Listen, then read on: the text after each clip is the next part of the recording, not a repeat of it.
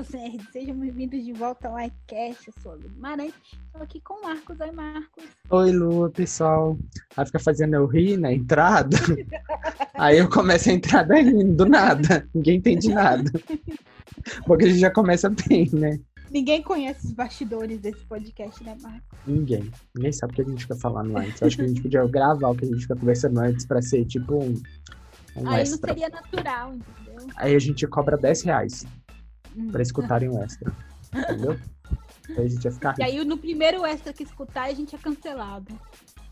Mas Tem grande chance. Grandíssimas chances de sermos cancelados. Mas... E a gente cobra 20 pra mostrar a conversa no WhatsApp. nossa, né? Nossa, né? Lógico. É pouco, Né? Marcos, é muita exposição. Tem que ser mais. Mas a gente não conversa muitas... não, assim, às vezes a gente fala coisas... deixa. Que eu... Essa semana... Não pode vazar, não. Isso. Essa semana de notícia foi difícil, porque é um tempinho olhando notícias interessantes. Muita notícia, saiu trailer, ator que entra em tal produção, e eu custei a achar notícias legais aqui, mas por fim, achei, Lu, algumas. Então pode ir pra manchete. Vamos lá, vou começar. Pantera Negra 2 será filmado com o título de produção Summer Break. Bridgerton é renovada para a terceira e quarta temporada na Netflix. Godzilla vs Kong supera Tenet e se torna a maior bilheteria da pandemia nos Estados Unidos. E agora eu já vou dar um parênteses. Eu já assisti esse filme, então vamos deixar aí em aberto. O que você acha que eu achei, Lu? Bom, ruim? Mediano. A gente vai falar lá. Globoplay anuncia série documental de Karol Conká, pós-BBB. Eu já ri tanto dessa história. Os piores filmes da história, segundo os usuários do IMDb. Então vamos começar aqui com a primeira notícia, que Pantera Negra começa a ser filmado com o título de produção de Summer Break. Só para contextualizar, os filmes geralmente eles ganham um nome diferente, entendeu? Na produção, para disfarçar, para esconder, tipo tudo mais. Tipo nome fantasia, né? Isso. E o do Pantera Negra 2 é Summer Break. Só pra vocês terem ideia. Não funcionou, né? Porque já Não. todo mundo sabe que vai ter que mudar isso aí. Já Vingadores Guerra Infinita teve o nome de Mary Lou. Thor, e o novo Thor, Amor e Trovão, que será filmado como título de The Big Salad. Então, assim... Também já não funcionou também, porque... Eles colocam os nomes pra tentar disfarçar, tudo mais. Mas é normal isso, tá? Não quer dizer que vai chamar Pantera Negra 2 Summer Break, não vai. Que em português fica férias de verão, não vai. Né? Vai. Tipo, Não vai. Agora já era, vão ter que mudar esse nome. Então assim, eu coloquei essa notícia até pra gente discutir novamente, né? Porque eu estou ansioso pra Pantera Negra 2, acho que todo mundo, pra saber como eles vão fazer, né? Sim. Esse filme, qual vai ser infelizmente, com a morte do protagonista, a gente não sabe o que eles vão fazer. A gente anteriormente queria que a irmã dele virasse protagonista, mas depois de tudo, ninguém quer mais, né? Mas eles falaram que não vão reformular o papel, né, do Bosman no Pantera Negra 2. Então, assim, vai ter um novo Pantera, a gente não sabe quem. Uhum. Podia ser uma mulher, sabe? Vamos acompanhar, né, e ver. Porque aí Pantera, tipo... Não tem um feminino ou um masculino, tipo, Pantera, sabe? Sim. O que ajudou a Marvel agora, né? Mas, tipo, pode ser qualquer coisa.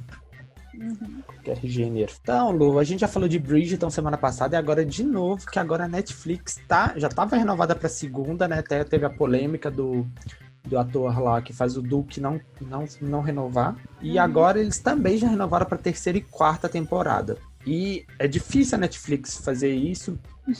O mais comum é cancelar depois da primeira, né? Sim, a gente discutiu isso muito das questões de cancelamentos da Netflix. Mas deve ter tido uma audiência gigante, né? Bridgerton é a série mais assistida da Netflix. Eles estão apostando alto. E assim, quem tá comemorando muito é ninguém menos do que a nossa amada Shonda Rhimes, que ela que é a produtora da série.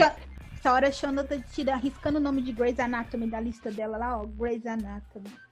Quem agora produz Grey's Anatomy é a Krista. Então, assim, deve estar bem diferente da da Shonda, porque ela tá ressuscitando todo mundo que nessa a temporada. Shonda foi lá e matou um monte de gente, ela tá ressuscitando todo mundo numa praia aí. Toda vez eu tô em dia com Grey's Anatomy, tá assim mesmo. Então é isso. Eu gostei da primeira temporada. É uma novela, né? Novela americana. Mas é bom, né? Interessante. Te prende. Eu lembro que eu assisti perto do Ano Novo, Natal, não lembro. Porque eu sempre que eu maratonei. Eu lembro que eu gostei bastante. Então é isso. Não assisti ainda, então. Acho que você pode assistir, Lu. Talvez você goste. Só que tem cenas de sexo, então toma cuidado com quem que você vai ver pra você não ficar com vergonha. Você gosta de assistir série sempre acompanhada? Aqui em casa a gente assiste muita série, gente, mas vamos acompanhar. Tem muita cena de sexo aí, então cuidado. Godzilla vs Kong supera Tenet e se torna a maior bilheteria da pandemia nos Estados Unidos. Então o filme arrecadou 70 milhões e se tornou a maior bilheteria durante a pandemia no país, que é os Estados Unidos. E aí? Também, né, sacanagem quando Tenet foi lançado no auge que tava tendo muitas mortes diárias nos Estados Unidos. Ainda tá alto, mas agora já diminuiu bastante, o povo tá sendo vacinado. Então, assim, o cenário é um pouco diferente. É ruim, mas é menos ruim. Só que a diferença do Godzilla e Kong é porque ele foi lançado simultaneamente na HBO Max. Então, isso... tem isso também, né? Então, assim, isso é só do cinema, né? Então, assim, eu acho que ele foi muito bem mesmo. Mas, assim, eu acho que ele contou as pessoas arriscarem no cinema pelo estilo de filme, né? Tipo, é um filme também. que monstros gigantes lutando, então talvez você ver isso no cinema seja um diferencial. É mais popular, né? Isso. Popular. Mas, assim, eu acho também que tem muita gente vacinada, né? Jovem tá tomando vacina. Então, assim... Gente, infelizmente os Estados Unidos vai voltar esse ano e o Brasil ainda não. É fato, sabe? Os cinemas lá vão reabrir, etc. E a gente vai ficar pra trás. Eu entrei num site que é tipo, quando você vai ser vacinado? Aí falou que o meu é daqui 30 dias, mas eu pus a da Júlia, que é 18 anos, também é daqui 30 dias. Então, assim... Não confie. Dá pra confiar. Eu, pelas minhas contas, eu acho que vou ser vacinada daqui umas 4 semanas. 30 dias, aí. Eu acho. Mas é porque você é profissional da saúde, né? Sim, por isso. Pelo andar da carruagem, entendeu? Mas pode ser que demore ainda mais um pouco. Então vamos ver, né? Quando eu for vacinado, eu vou vir contar aqui pra vocês. Vou falar, gente, fui vacinado, vai ser meu fora da bolha. Meu rabo de jacaré já tá despontando. Vai ser o meu melhor fora da bolha. Ever. Então vamos que seja logo, pelo menos pra um de nós. Essa notícia é pra você, Lu. Globoplay anuncia a série documental de Karol Conká pós-BBB. A Lu assinou a Globoplay pra ver esse documentário. Só pra isso. E o nome do documentário vai ser A Vida Depois do Tombo. Isso virou tanto meme, não sei se você viu. Fizeram um monte. Fizeram pro Aclebiano, simplesmente Aclebiano. Fizeram pro Gil. Fizeram pro um monte deles com um nome diferente, sabe? Tipo, da Sara é a luta contra o Covid. Do Caio era um trem de finanças, sabe? Porque o Caio tem fama de caloteiro fora, né? Sim. Então, assim, Lu, você acha que agora, depois, esse documentário estreia dia 29 de abril, tá? Pra quem que tá querendo assistir, vai estar lá na Globoplay. Você acha que aí, com esse documentário, a gente pode assinar embaixo que realmente a Globo tá ajudando a Karol Conká, né? Não reerguer essa carreira? Nem precisava desse comentário. Eu acho que os memes que estão surgindo dela agora é tudo patrocinado. Medida de danos de imagem, assessor que pagou influenciadores para fazer o meme rodar, sabe? Eu acho que é isso, porque para tentar limpar a imagem dela, a Globo tá ajudando, não porque ama a Karol Conká, não porque está preocupado com o futuro financeiro da Karol Conká, muito menos. Ela está preocupada em não conseguir camarotes pro ano que vem, porque depois que entrou camarotes, a renda do Big Brother dobrou. Então, quem assiste sabe que estão patrocinando. Sim. Até as provas bate e volta. Sim. Todo dia o Boninho põe 1 milhão no bolso. É difícil ter um dia do BBB que não tem um patrocínio. Então, assim... E isso é devido às pessoas famosas que entraram, né? E agora é a Juliette. Mas ter gente famosa lá no início do programa atrai muita cota de patrocínio. Eu vi também falando que ela tem contrato com a Globo, porque ela tem um programa no GNT, eu ia ter uma coisa assim, então isso pode ser importante pra trabalhou a Globo. vida da Marcela, que eles tinham um programa pra estrear. Então assim, eu não vou assistir, você vai? Menina, eu falei que eu acho que eu vou assistir só pra eu rir. Porque deve ser uma comédia. Eu acho que deve ser uma comédia. Mas não sei se eu vou ter estômago. Mas mesmo assim, eu acho que vai ser mais difícil pra ela conseguir gente pra esse. Ou então vai As ser... pessoas não engolir o arrependimento dela, sabe? As pessoas não viram sinceridade naquilo, sabe? E ainda tem a Karol Conká, ainda a gente tem a VTube, né? Que tá super queimada. Pode ajudar ela, que é capaz da VTube sair com mais rejeição que ela, sabe? Porque a Thaís saiu com 82 e tanto. Só tem a VTube que tinha uma carreira sólida aqui fora e vai ser rejeitada. E a menina entrou lá pra... Ela entrou lá pra tentar limpar a fama dela da questão dos animais lá, dos maltratos. E vai sair, além disso, com fama de falsa. Então, ainda bem que ela tem muito tempo. Vai ser difícil. Boninho vai ter que rebolar na 2022 pra conseguir um elenco camarote aí.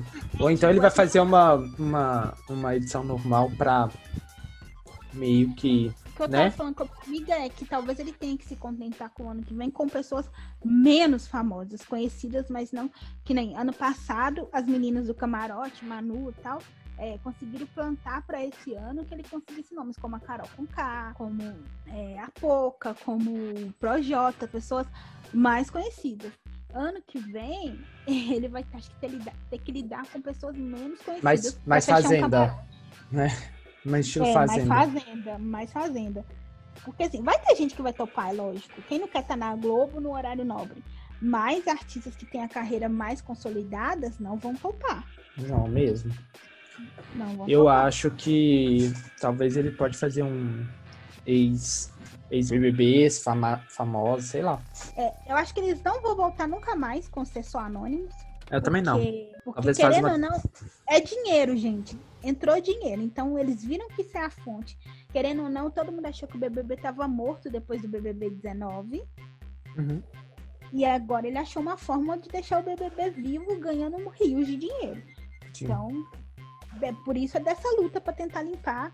Karol Conká, por isso que tá chato o Thiago não falando a verdade pro povo quando é eliminado, falando o que realmente aconteceu, porque eles foram eliminados. A rede BBB tá um porre, porque é uma passação de pano.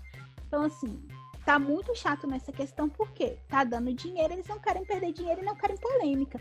Esse ano eles estão cortando muito mais as câmeras para não gerar polêmicas. Então, assim, vai ter que aturar famoso no BBB até.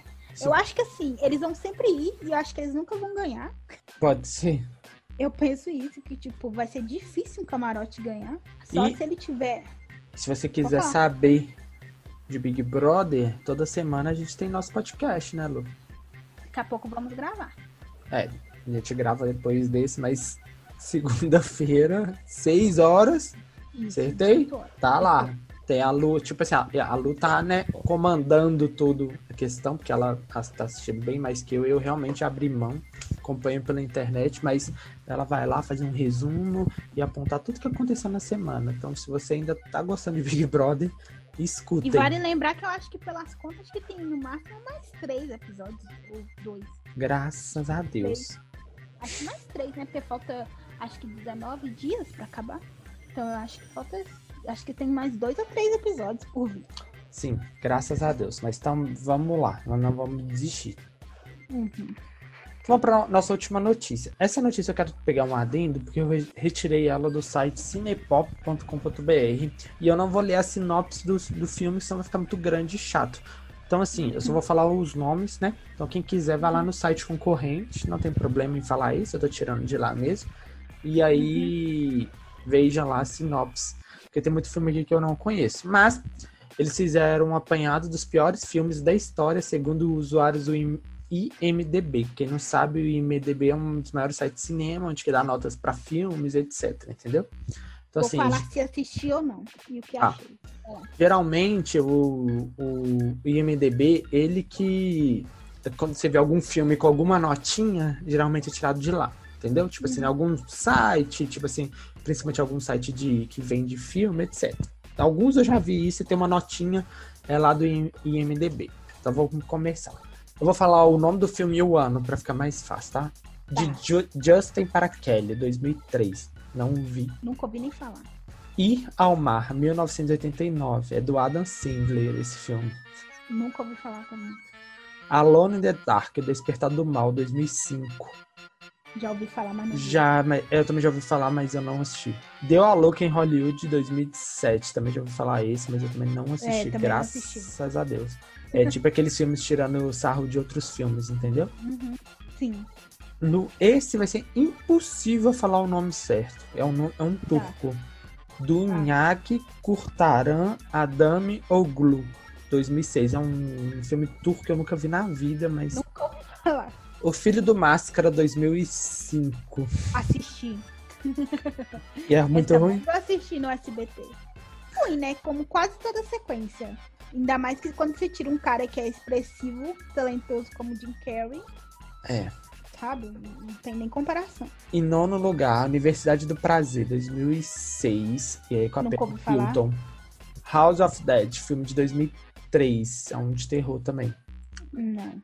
A Gostosa e a Gosmenta, 2008. Nunca ouvi falar. Mas o nome é ótimo. Parece título de filme pornô. Fica aí a dica pra você assistir a Gostosa e a Gosmenta, tá, Lu? Eu vou te lembrar de você assistir. Muito bom. Deixa eu vou. É o único que eu vou abrir e vou ler. Vamos fazer isso? Vamos abrir uma exceção. Eu vou ler o que eles escreveram no site, tá? Se o título já não havia denunciado o caráter duvidoso dessa película, vamos à sinopse. Nate se muda para Los Angeles a fim de conquistar Christy Bell, a garota por quem é apaixonada desde a infância. Antes, ele precisa tirar do caminho a melhor amiga, June. As coisas se complicam quando a beleza de June começa a aparecer e Nate cria sentimentos por ela. A crítica da Internet Weekly o descreve como uma farsa de estereotipos que só fica mais grotesca quando tenta ser aprofundada. Eu achei que era pior a sinopse, né? Mas... O título é muito bom. Eu não consegui entender. Mas lembrando que esse título é em português, né? Será como é que é em inglês? The Hot and Not. And the Not. The Hot and the Not. Not de N-O-T? N-O-T-T-I-E. Vê o que é not, eu não sei o que é em inglês. Pode ser gosma também. Pode ser, e aí seja... Tradução literal, pode ser. Não tem tradução. Deve ser uma gíria, então. E é da Paris Hilton também, já 2 filmes da Paris Hilton aqui. Que tá no top dos piores filmes. Quem diria, os filmes da Paris Hilton não são bons. Em sexto lugar, Salvando o Natal, 2014. Filme de Natal. Quinto, Birdemic, Choque de Terror, de 2010. É um terror de pássaros. Nossa, muito mal feito os pássaros pela imagem que eu tô vendo. Nunca vi também. 4. Manos, 2 pontos. A Mãos do Destino, 1966. Nunca ouvi falar também. Esse terceiro, COD, Age, aí tá assim, Q-O-Z, tudo com pontinho. K.O.Z, entendeu?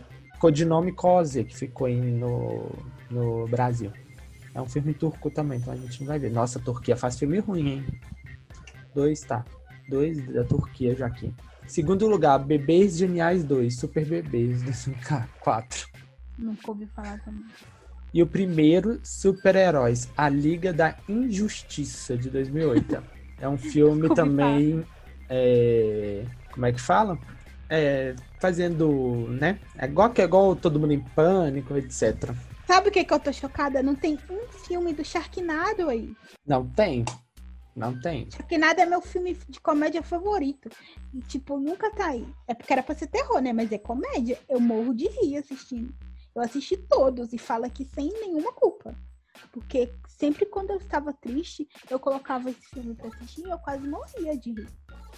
Não foi nem homenageado como ruim. Não foi. Tão ruim que fizeram nem mencionar, né? Que ninguém nem assistiu. Não foi.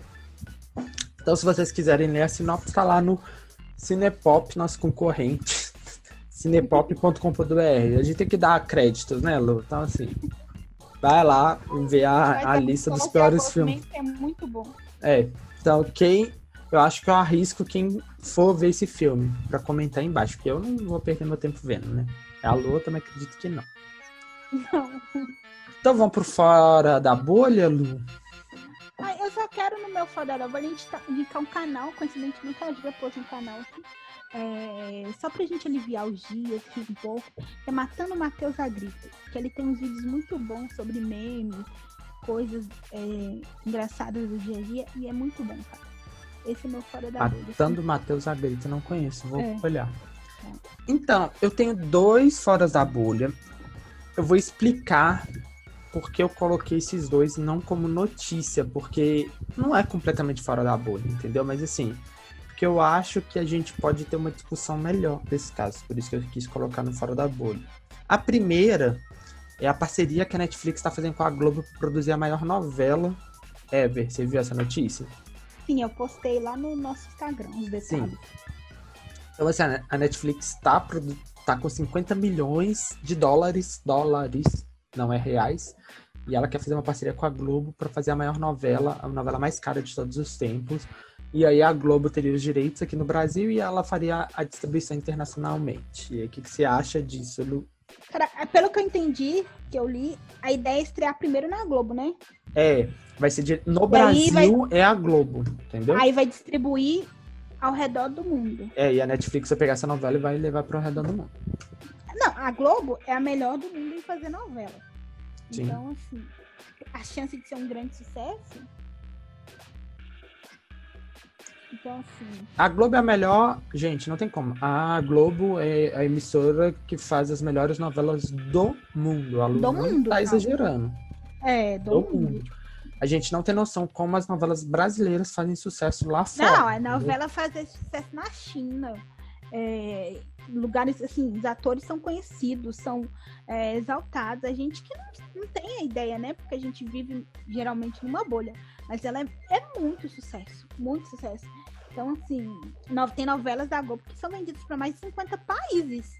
Sim, e assim, a Netflix, eu acho que é o que tá dando o clique para ela, que a gente tá discutindo aqui muita semana, a gente discutindo que a Netflix pode correr risco de sair de primeiro, tá vendo HBO Max, veio o Disney Plus, todos eles estão crescendo muito e a Netflix tá lá, não cresce e vamos sair da bolha. Então por isso que eu até coloquei para fora da bolha. Ela tá saindo literalmente da bolha dela e vai para outros caminhos. E eu acho que ela tá muito certa. Eu acho que é bom pra Globo também, porque a Globo, ela demorou a acordar pra internet, né? A Globo vai ganhar uma novela grátis, se você parar pra pensar. Eles acreditam e é bom, né? Eles acreditam que a Globo por muito tempo tratou a internet como inimiga. Tanto que eles demoraram a criar o Globoplay, criar essas outras coisas.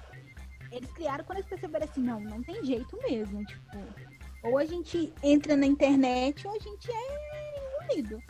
Sim. Então, assim, pra ela vai ser bom demais, sabe? Então, assim, pra ela vai ganhar uma novela grátis. Então, assim, o que ela vai economizar aí? Então, assim... Não, acho que a novela deve gastar bem mais. Eu acho. Tá doido, Lu? 50 milhões de dólares. Bota V5 aí. Tipo, a Netflix deve querer... 250 milhões? Não gasta isso. Uma novela não gasta, quer ver? Deve vou colocar aqui. Grandes daqui. Quanto custa uma novela da Globo? Eu acho que vai ser... Vamos pegar aqui, olha, tem um... Não entendi, deixa eu ver. 450 mil por capítulo. Conta aí, que é quase... Que foi a Avenida Brasil. Isso tem o quê? Quantos anos? Isso tem um tempo. Gente, não, vamos pegar uma coisa melhor, que eu tô achando meio estranho isso aqui. Falei que é caro fazer a novela. Não, eu acho que é caro, mas assim, eu acho que se paga. Não fala. Mas se eles estão falando que a 58 milhões vai ser a novela mais cara, que eles vão investir de dólares, 250 milhões. Não sei, né? Mas é caro. Sim. Eu acho que assim, não vai gastar, mas também não deve ter. Vai ter lucro com comercial, mas logo que a Netflix vai querer o lucro dela também, né? Sim. Mas se ela tá dando, acho que ela vai querer o retorno. Mas É interessante, vamos acompanhar, né? Deve demorar alguns anos ainda pra sair. Ah, tá, achei. Uma novela custa 80,5 milhões pra... Entendeu? Mais ou menos isso. Então, vamos pôr 80 milhões? É muito caro, né? Uma novela. Então, assim, a Netflix vai investir 50 milhões de dólares, 250 milhões. Então, vai ser a novela mais cara mesmo. É. A gente convertendo, assim, basicamente em real, né? Pegando V5. Não tô nem... Então, é isso. Vamos acompanhar se vai sair a nossa novela. Então, assim, só meu último fora da bolha... tem que lembrar que eles não oficializaram esse acordo ainda. E mais um fora da bolha que foi que a Magazine Luiza comprou o Jovem Nerd, sabe? Eu Assim, vi isso. então, na empresa de móveis, de eletrodomésticos, a Magazine Luiza comprou um site nerd do Jovem Nerd, que é um dos sites mais antigos de nerd, né? Eles são muito famosos em podcast. O podcast deles são os mais famosos, um dos mais famosos de todos os streamers de músicas, etc. E é bem antigo. Então, vários outros podcasts foram se baseando no formato do Jovem Nerd. Eu gosto deles, não acompanho tanto, mas eu gosto deles e fiquei surpreso da Magazine Luiza entrar nisso, sabe? Tipo, é uma coisa... Nunca se imaginar, né? Uma coisa, o Casas Bahia, que vamos comprar o iNerd. Não seria ruim. Se a Magazine também quiser comprar a gente tá à venda, né, Lu? Diz que o intuito é o site, o aplicativo deles ter mais variedade de conteúdo, né? Além de só vender. Sim. Ter mais variedade, né? Falaram, eu vi falando que é uma jogada muito, como é que eu falo, de crescimento e visionário da Magazine Luiza, coisa que as outras empresas ainda não querem arriscar, a Magazine está lá arriscando. Lembrando que a Luiza, né, que é a dona da Magazine Luiza, é muito inteligente, então, assim, se ela tá fazendo isso, ela sabe que vai vir coisa boa. Essa mulher é capaz de, em breve, algum dia, ser presidente desse país. E a gente vota nela. Bem provável que é capaz dela ser presidente do país em breve. Então meus foras da bolha foram quase dentro da bolha, mas eu quis dar essas duas notícias no fora. Então, é isso, Lu. Sim. E Magazine estamos à venda, tá? Pode comprar a gente. 1 milhões somente. Se pagar um saláriozinho básico pra gente, a gente tá bom. Não precisa nem vender a gente. Mas me pagar em 5 por mês, 5 mil reais, tá ótimo. Pra mim também, ó. Tá ótimo, Magazine. Não precisa pagar mais nada. A gente até paga o site, né? O domínio, sabe? Não tem problema, não. Lógico. A gente fala sobre os produtos da Magazine no podcast. Tudo isso. Não precisa ficar restrita a Magazine, não. Pode vir Ponto Frio, Casas Bahia. Quem quiser. E Extra, a Amazon. O tiozinho da esquina aqui. Do bairro, que vende cachorro-quente lá em cima. Quem quiser. Já estamos completamente abertos a negócio. Eu nem compro carne, mas eu pego o cachorro-quente aqui, meu filho, falo, ó, chega a salsicha derrete, sabe? Ó. Se você que tá escutando a gente, que você comprar... Só oferecer o que você tem. A gente negocia, tá? Porque a gente tá bem barato. Aqueles desesperados. Tá. Com gás a quase R$100, tá que a gente tá aceitando qualquer coisa. Ai. Vamos ao que assistimos, Marcos? Vamos, pode começar. Eu só assisti 2 filmes. Um chama Má. Má? Chama Má, a oitava espécie. É tipo um suspense.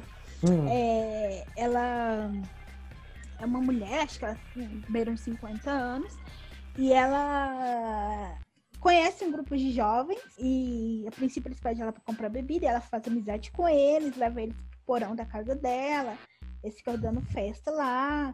Só que ela é meio doida, né? E aí tem toda uma trama envolvendo o passado dela com os meninos atualmente. E ela é bem psicopata. Eu gostei bastante do filme. Nota 4. Coincidentemente, eu assisti outro filme com a oitava espécie e com a Melissa McCarthy, que é o Esquadrão Trovão, lá da Netflix. Eu queria ver, só que não tive... Achei bem divertidinho, Marcos. Dei boas risadas, gostei bastante. Acho que ele se propõe a ser engraçado. Tipo, e ele sabe? Não é um filme que se leva a sério, mas também não tem aquelas piadas escatológicas, não é... Tipo, nada muito forçado, sabe? Tem umas coisas muito engraçadas. Tem umas coisas, assim, que, tipo, são nonsenses. Que, assim, que você ri porque, tipo, cara... Mas eu gostei muito. Nota 3,5. Nota 4, vai, porque se fez o que propôs. Eu Pronto. Gostei da ideia de ser duas atrizes gordas pra fazer papel de super-heroína. Muito legal. Pronto. Pronto. Eu vou deixar Godzilla vs Kong no final. Eu vou começar. Estreou a nova temporada de Férias com Reis. Né? Eu estou assistindo porque eu gosto dos realities de putaria. Mas, gente, já começou tão ruim, sabe? Meu Deus. Não sei, será que eu tô perdendo o gosto pra esse tipo de reality? Pode ser. Você me achei muito ruim o primeiro episódio. Não gostei dos participantes, sabe? Entrou um homem trans lá, e aí já perguntaram qual órgão sexual o cara tinha, sabe? Então, difícil, mas tá. Eu não posso dar nota ainda, né? Porque é um episódio por semana, então quando acabar a temporada, se eu chegar até lá... Vou adiantar nota, 0. Eu dou. Comecei a assistir também uma série na Amazon, eu pretendo terminar esse final de semana. Chama Os Outros. Acho que você deve ter visto comentário dela, não sei se você viu, Lu. E é uma série bem pesada. Chama Os Outros. Não. Nota um tanto É baseado no filme? Não. É uma série meio de terror, mas é um terror mais psicológico. E assim, ela é muito gatilho, principalmente para coisas relacionadas ao racismo, sabe? Assim, eu que sou homem branco, para mim é difícil assistir. Imagina para um preto assistindo essa série, mas assim, é muito boa, entendeu? Basicamente é de uma família, tá? Eu não sei que ano que se passa, mas é bem antigo, sim, bem para trás. E aí eles mudam para um bairro branco. E aí as pessoas do bairro querem de todo jeito tirar essa família desse bairro, entendeu? Então você imagina. E aí tem uma coisa meio de terror envolvida. Sim, tô na metade da temporada. A gente viu, eu e a Mari, então a gente deve terminar agora nesse final de semana. E é bem pesado, assim. Bem pesado. E eu vi que o comentário de algumas pessoas que já terminaram, que a coisa só piora. Então... é isso, mas é boa. Comecei a assistir uma outra série chamada da Apple TV, chamada Caos, que é uma série completamente diferente. Uma série que não tem pessoas, só tem vozes. É uma série que se passa por ligações. Aí você vai falar, isso é um podcast? Não, é uma série. É legal que eles usam alguns gráficos, tipo aqueles gráficos de voz, sabe? Principalmente igual a edição, não vai subindo, descendo, tudo. E aquilo faz a história ser contada, mas é uma série de... cada episódio é uma história, mas é sempre uma história de suspense. E é muito estranho, porque você fica muito apreensivo, sabe? Que é uma série só de ligação telefônica. Aí vai desenrolando a história, você fica muito apreensivo, e o legal é que ela só tem 18 minutos, 12 minutos cada episódio. Então, assim, ainda não acabei a temporada, mas eu já vi uns 3 e eu tô gostando bastante. E, finalmente, Godzilla vs Kong. Qual que você acha que é a minha nota, Lu? 4. 2. Nossa, tão ruim assim? Ainda tô dando 2 só porque eu gostei da briga deles, mas o filme, o roteiro é péssimo, sabe? Muito chato. Só porque... Não, o 2 é só porque é muito bom ver eles brigando, sabe? Muito legal é ver eles brigando e tudo mais. Mas assim, o roteiro é terrível, sabe? É chato. Toda hora que aparecia humano, sai, quero ver os bichos. E a única coisa que me prendeu até o final do filme é ver a briga deles. A Mari virou no final pra mim e falou, não, mas que filme sem noção, sabe? No final das contas, assim, é ruim, sabe? Infelizmente. Mas a briga deles é bem feita, legal, mas as coisas acontecem, você fica, por que tá acontecendo isso? Infelizmente, achei que ia ser um filme bom. Só um MMA deles, né? Infelizmente, achei que ia ser um filme melhor, mas Godzilla vs Kong pra mim foi uma decepção. Então, pra mim é um 2. É isso, temos um podcast, Lu. Temos um podcast. Então, tchau, pessoal. Até semana que vem. E pesquise a gente aí no Google pra achar nossas redes sociais, mandem mensagem. Perturbem a Lu lá no Twitter. Tchau.